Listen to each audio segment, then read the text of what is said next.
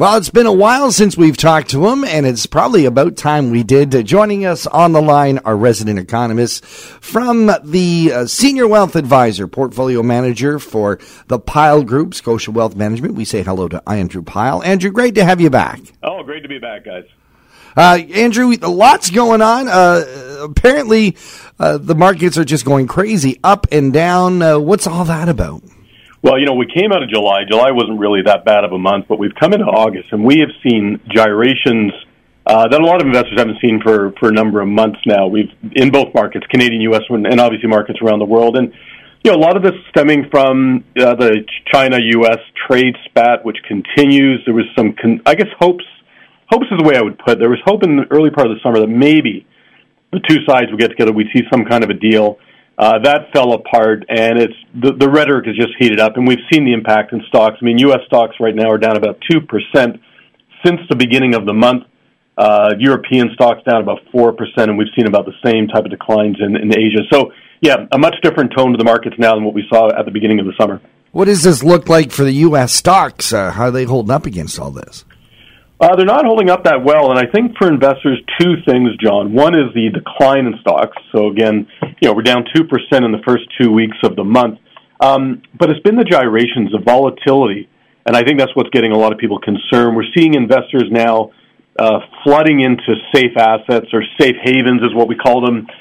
For example, bonds. Bonds is typically where we see investors go when they start to get worried about the economy or the stocks. Definitely a lot more concerned about the economy, but to put this in perspective, at the beginning of the year, we saw the 10-year Canadian bond yield, government bond yield, up north of 2%. As of last week, we saw the bond decline down to about 1.2%. And, we're getting to levels that we haven't seen since 2016 when it was around 1%. But this is a huge move, and I think it illustrates how concerned people are getting.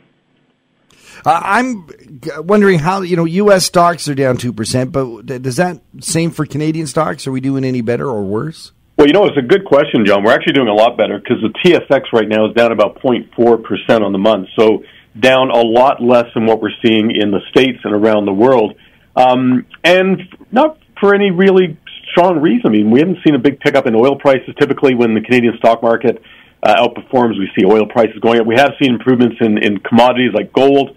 And we haven't really seen great news on the economic front. And, put it in perspective, on Friday we had an employment report for Canada for the month of July. A decline of about 20,000 jobs after a 2,000 decline in June. So we've seen 2 months in a row now where Canadian employment has fallen. And, we had a good first half of the year. Employment was decent. We talked about that before. But really starting to see some slowing. And again, that concern gets raised that, what if the Canadian economy now is starting to buckle just like we're seeing in other parts of the world? How do you see it going in the next few months? Do you think we'll turn it back around? Well, a lot of this will really depend on trade. Right now, as we talk, the tensions between the States and China are very high. We saw China's government basically lower its exchange rate. So we're having concerns now about currency wars. We would have to see some type of a deal between Trump and the president of China, I would say in the coming weeks. Even if it wasn't an agreement, John, just some direction that maybe something was going to get put in place. I think that's desperately needed right now before we see the stock market turn around. On the economic front, again, we're not looking at a U.S. recession. Things are cooler. We've had a rate cut by the central bank of the States, so people think that that's going to help in the second half of the year. But I would say, regardless of the economic data, if we don't see a trade deal in the next few weeks, investors should strap on the seatbelts because I think we're going to see further volatility. Let's cross our fingers on that one. Andrew Pyle, thank you for joining us. Andrew is the Senior Wealth Advisor and Portfolio Manager for Scotia Wealth Management, the Pyle Group. Thanks for joining us here on Talk of the Town. And Andrew, if people want to reach out to you or get some updates, you have a great website folks can visit.